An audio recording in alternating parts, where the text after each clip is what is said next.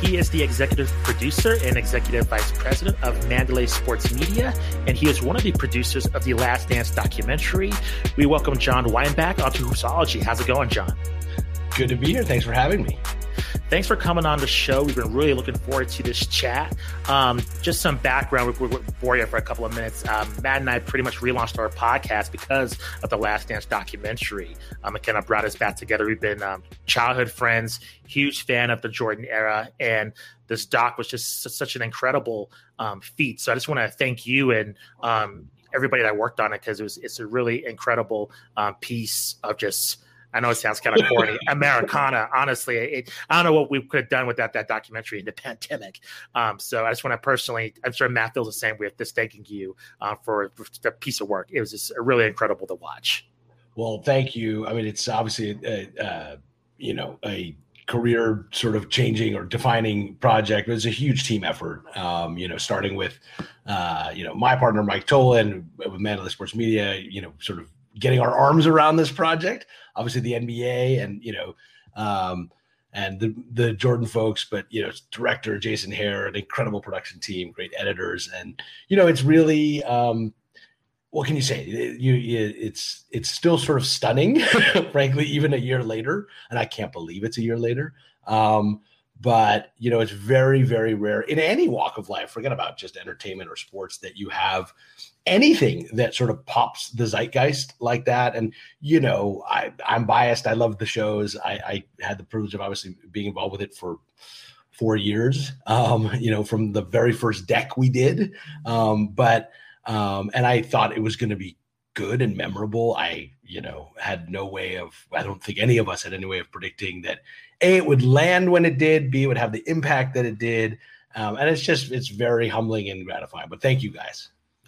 So John, can you reflect on just the feelings and feedback after the documentary came out? Because there's a lot of media attention over each episode when it aired, and then once it concluded, every single sports show was covering. But since then, life has somewhat gotten back to normal. But for you yourself, what feelings have you had just since the documentary has been released? Have you gotten any additional feedback from other people that might have missed it during there was no sports and just might have caught it on Netflix a few months later? What has it been basically since the documentary has been released? Just that year since? Any thoughts with that? Well, I mean, it's obviously been incredible, the reception. I mean, how many, you should be so lucky to, like I said, to do anything in life where people are thanking you for what you do. So, I think the part, it's still, honestly, it's surreal, the way it was rolled out. And look, I think we got rewarded in obviously huge ways for our hustle. The story's been told a lot about, look, originally the series was going to come out in like November of 2019, and for various reasons it went later, and then it was to June, and then obviously when the pandemic hit, that the crazy part of it was, this is how not finished we were. I mean, the show was 7 episodes were pretty much done, 8 episodes when the first one aired, but I can tell you episode 9 and 10 were not done. I mean, no, and episode 10 really wasn't done, but it was March 12th, whatever it was. So Jason Hare, fabulous director, had done all the interviews pretty much, maybe save for 1 or 2. And the one person we had not interviewed was John Stockton. And if you remember, the early pandemic in the United States was all in the state of Washington. And John Stockton lived in Spokane. So I was in LA, we're based in Los Angeles. And, Jason, Mike, they said, listen, Jason can't, there's too much of a risk. If he goes to Washington, can't fly back, we'll be stuck. And so you go to Washington, you'll do the interview with Stockton. So then I made arrangements, the whole thing. And then I asked, the real arbiter of all things in my life, my wife, if I should go. And she's like, are you blankety blank crazy? You're going to go into the epicenter of the pandemic? No. So we ended up scrambling and getting a producer from Seattle. But that's how hectic it was. And that was March 12th. So we were on the air basically a month later, and so the decision was made Obviously in retrospect, a genius decision to not only come out earlier, but also this rhythm of 2 a week over 5 weeks. I mean, there was a thought of, hey, do we drop them all at once? And do we do 1 a week for 10 weeks? I think the cadence was perfect. And you asked about the response. I mean, it was so crazy because at that specific moment, right? Because maybe 2 months later, all the sports came back. But at that specific moment, not only was there no sports, there was no nothing. So every show covered each episode. SportsCenter covered each episode like it was Game 7 of the NBA Finals. So, look, that is something legitimately no one can ever probably replicate. And we obviously benefited from that. I still think, the show would have been memorable and the show was, extraordinarily well done. But, that's something that I think all of us are sort of, we acknowledge. And it's just so surreal that we were caught up in that vortex, and it ended up obviously being great. Go ahead, Matt. John, I wanted to ask, and I know this may be an extremely complicated question. In fact, I think it is. So if you can answer simply or in layman's terms for someone ignorant about movie producing like myself, I've heard producers being compared to like sports GMs. Can you describe like kind of your role in this project overall? And some of those moving pieces and how that compared like with The Last Dance compared to other projects. Yeah. I mean, it's hard. I come from a reporting background. I was a reporter. I used to be a reporter with the Wall Street Journal. And so I'm used to just like doing, right? It's all on me. Like I got to get the interview. I got to, arrange it. Production is more of a team effort, but the easiest way to describe what does a producer do? Producer gets to yes. Right. So whatever that means, you got to get to yes, you got to get it done. So in this one, we had a lot of, entities, a lot of stakeholders. You have the NBA that put in the work 20 years ago, from literally, Adam Silver, who was the one who really made the project, and Andy Thompson, who was the, producer in the ground, and Greg Winnick was the executive producer of NBA Entertainment. You have all these people at the NBA. And then obviously you have the Michael Jordan folks. And then you have, SD Portnoy, Curtis Polk. These are people who've been with Michael a long time, and then you have, obviously our team with Mandalay. Then you have our production team. Jason had done 30 for 30s, his team, and it should not go without notice. Jake Rogal, Matt Max, and Nina Kristich, like just the best, right? And then we had these editors. And then we had, Chad Beck and Devin Concannon. These are great, all people. So where do I fit in on that? It depended at various stages of the project, right? So in some cases, it was trying to get interviews. In other cases, it was like, okay, we want to get this piece of music and we got to work with this label and that thing. And what are we going to do for what music are we going to put in for like when the Bulls go to Paris in episode 1? Like, should that be French hip hop or should it be American hip hop? And then in other instances, it was like literally calling Warner Brothers to get permission to use photos that were taken backstage during Space Jam.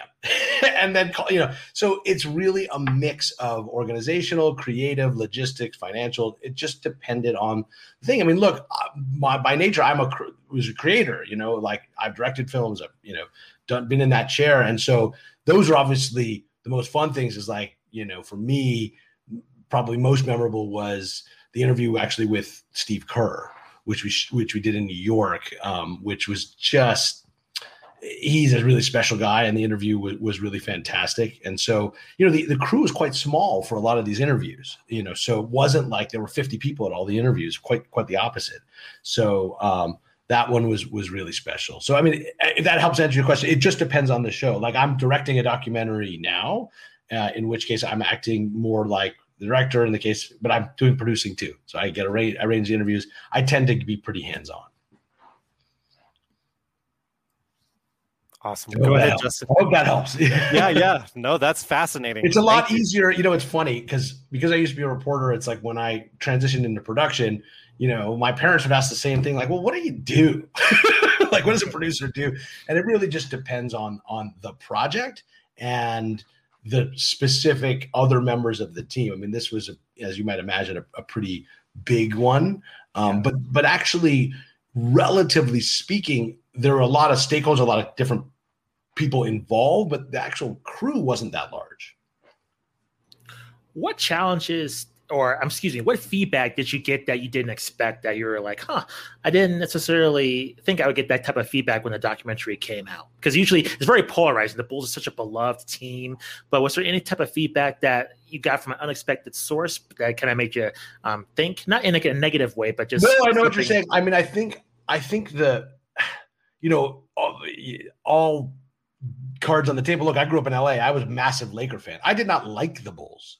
I did not hate the Bulls to the degree I hated the Pistons and the Celtics. We had that in common. Bulls fans and Laker fans both hated those two entities. Whereas I think there's a couple things. I think people respond, it elicits a response. The intensity of Michael Jordan, the inability to let things go, and the candor.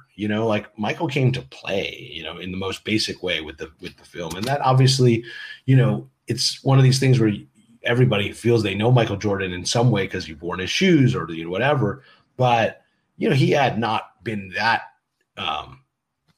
vocal, in that present as a voice in a long time. And so I think what surprised me, I guess, was the degree to which it sort of popped the zeitgeist globally at the same time. And that's, partly a function of Netflix and the pandemic. And I think the gratitude people have about just having something that was well done, brought them back to a nostalgic time. And I think there's, look, I'm 44. There's a nostalgia among people my age who now we have kids about that time when we were in college, or for people who were a little bit younger when they were in high school, so we're all sort of we're now at the age that our parents were in the 80s, and when there was all the the 60s nostalgia.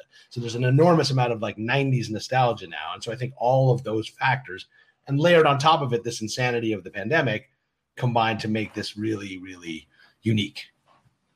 That Absolutely. I think is, that's just the thing I got, is how moved people were. Awesome. John, I'm curious, you mentioned the interview with Steve Kerr being kind of one of your favorite interviews of the documentary. Did you have anything else in the documentary, any particular point? I mean, you mentioned it's a fantastic project, and I agree there are so many high points in it. Did you personally have a point in that documentary that was your favorite to see? Ooh, tough question. So I generally say it's picking your kids or whatever. I think episode 7 is my favorite.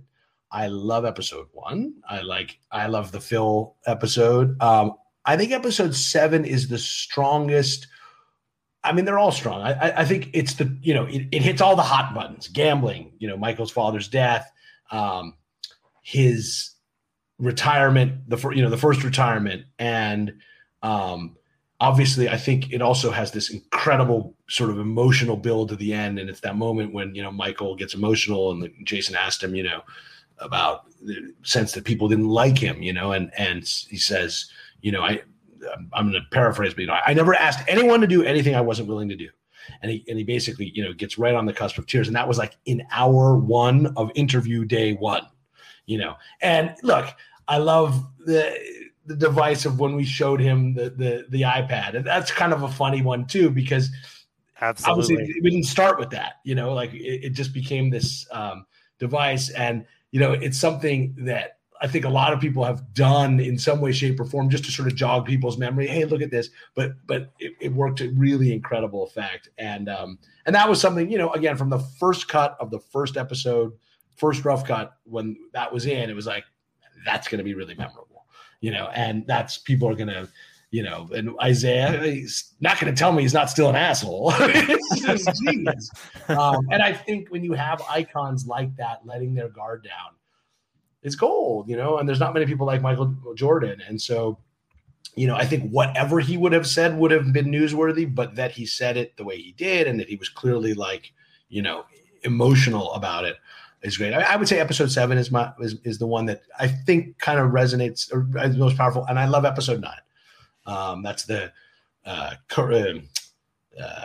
what's the first half?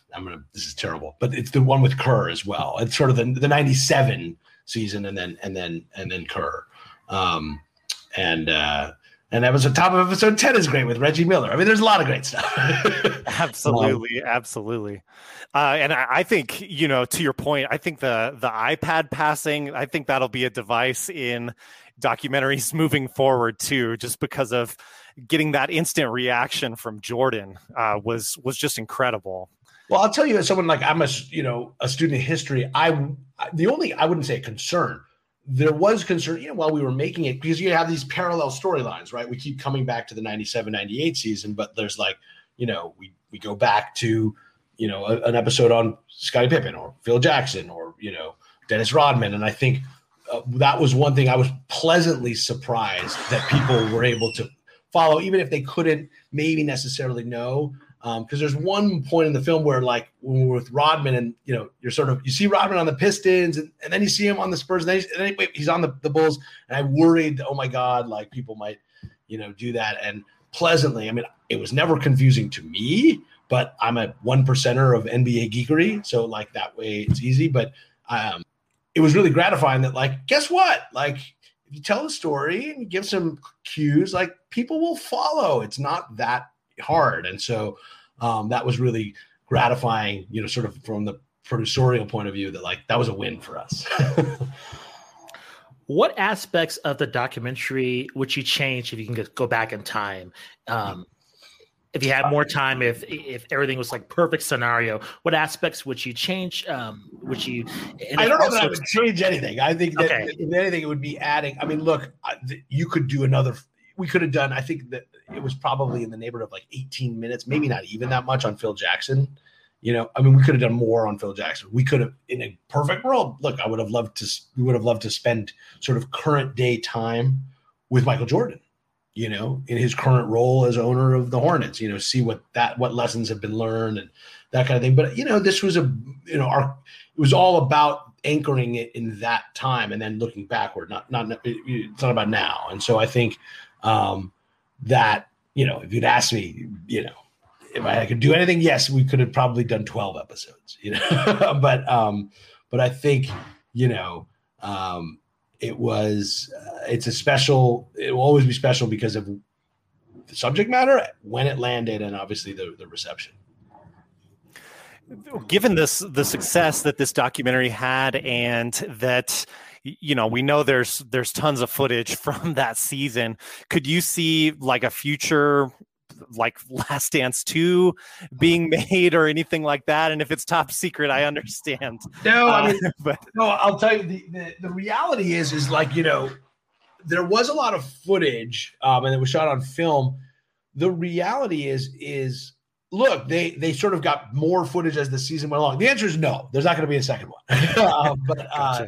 But the NBA had to sort of work out their rhythm with shooting. So there was a lot of hours, and there's obviously some incredible material that the NBA entertainment guys were great captured. But there's also a lot of, getting off on the tarmac in Indianapolis in February. You know what I mean? So like because they were working out themselves, the rhythm of access. And remember, they were not using iPhones and DSLRs. They were using bigger cameras with and sound guys with, stuff. So it was a harder thing to do. And so, I don't think there would be more. I think it's also, remember the time and people weren't around with cameras on everybody's phone. So I think everybody was a little less sort of like, aware of the camera as much. They weren't playing to it as much. I mean, they were also a little bit, it was a bigger, more,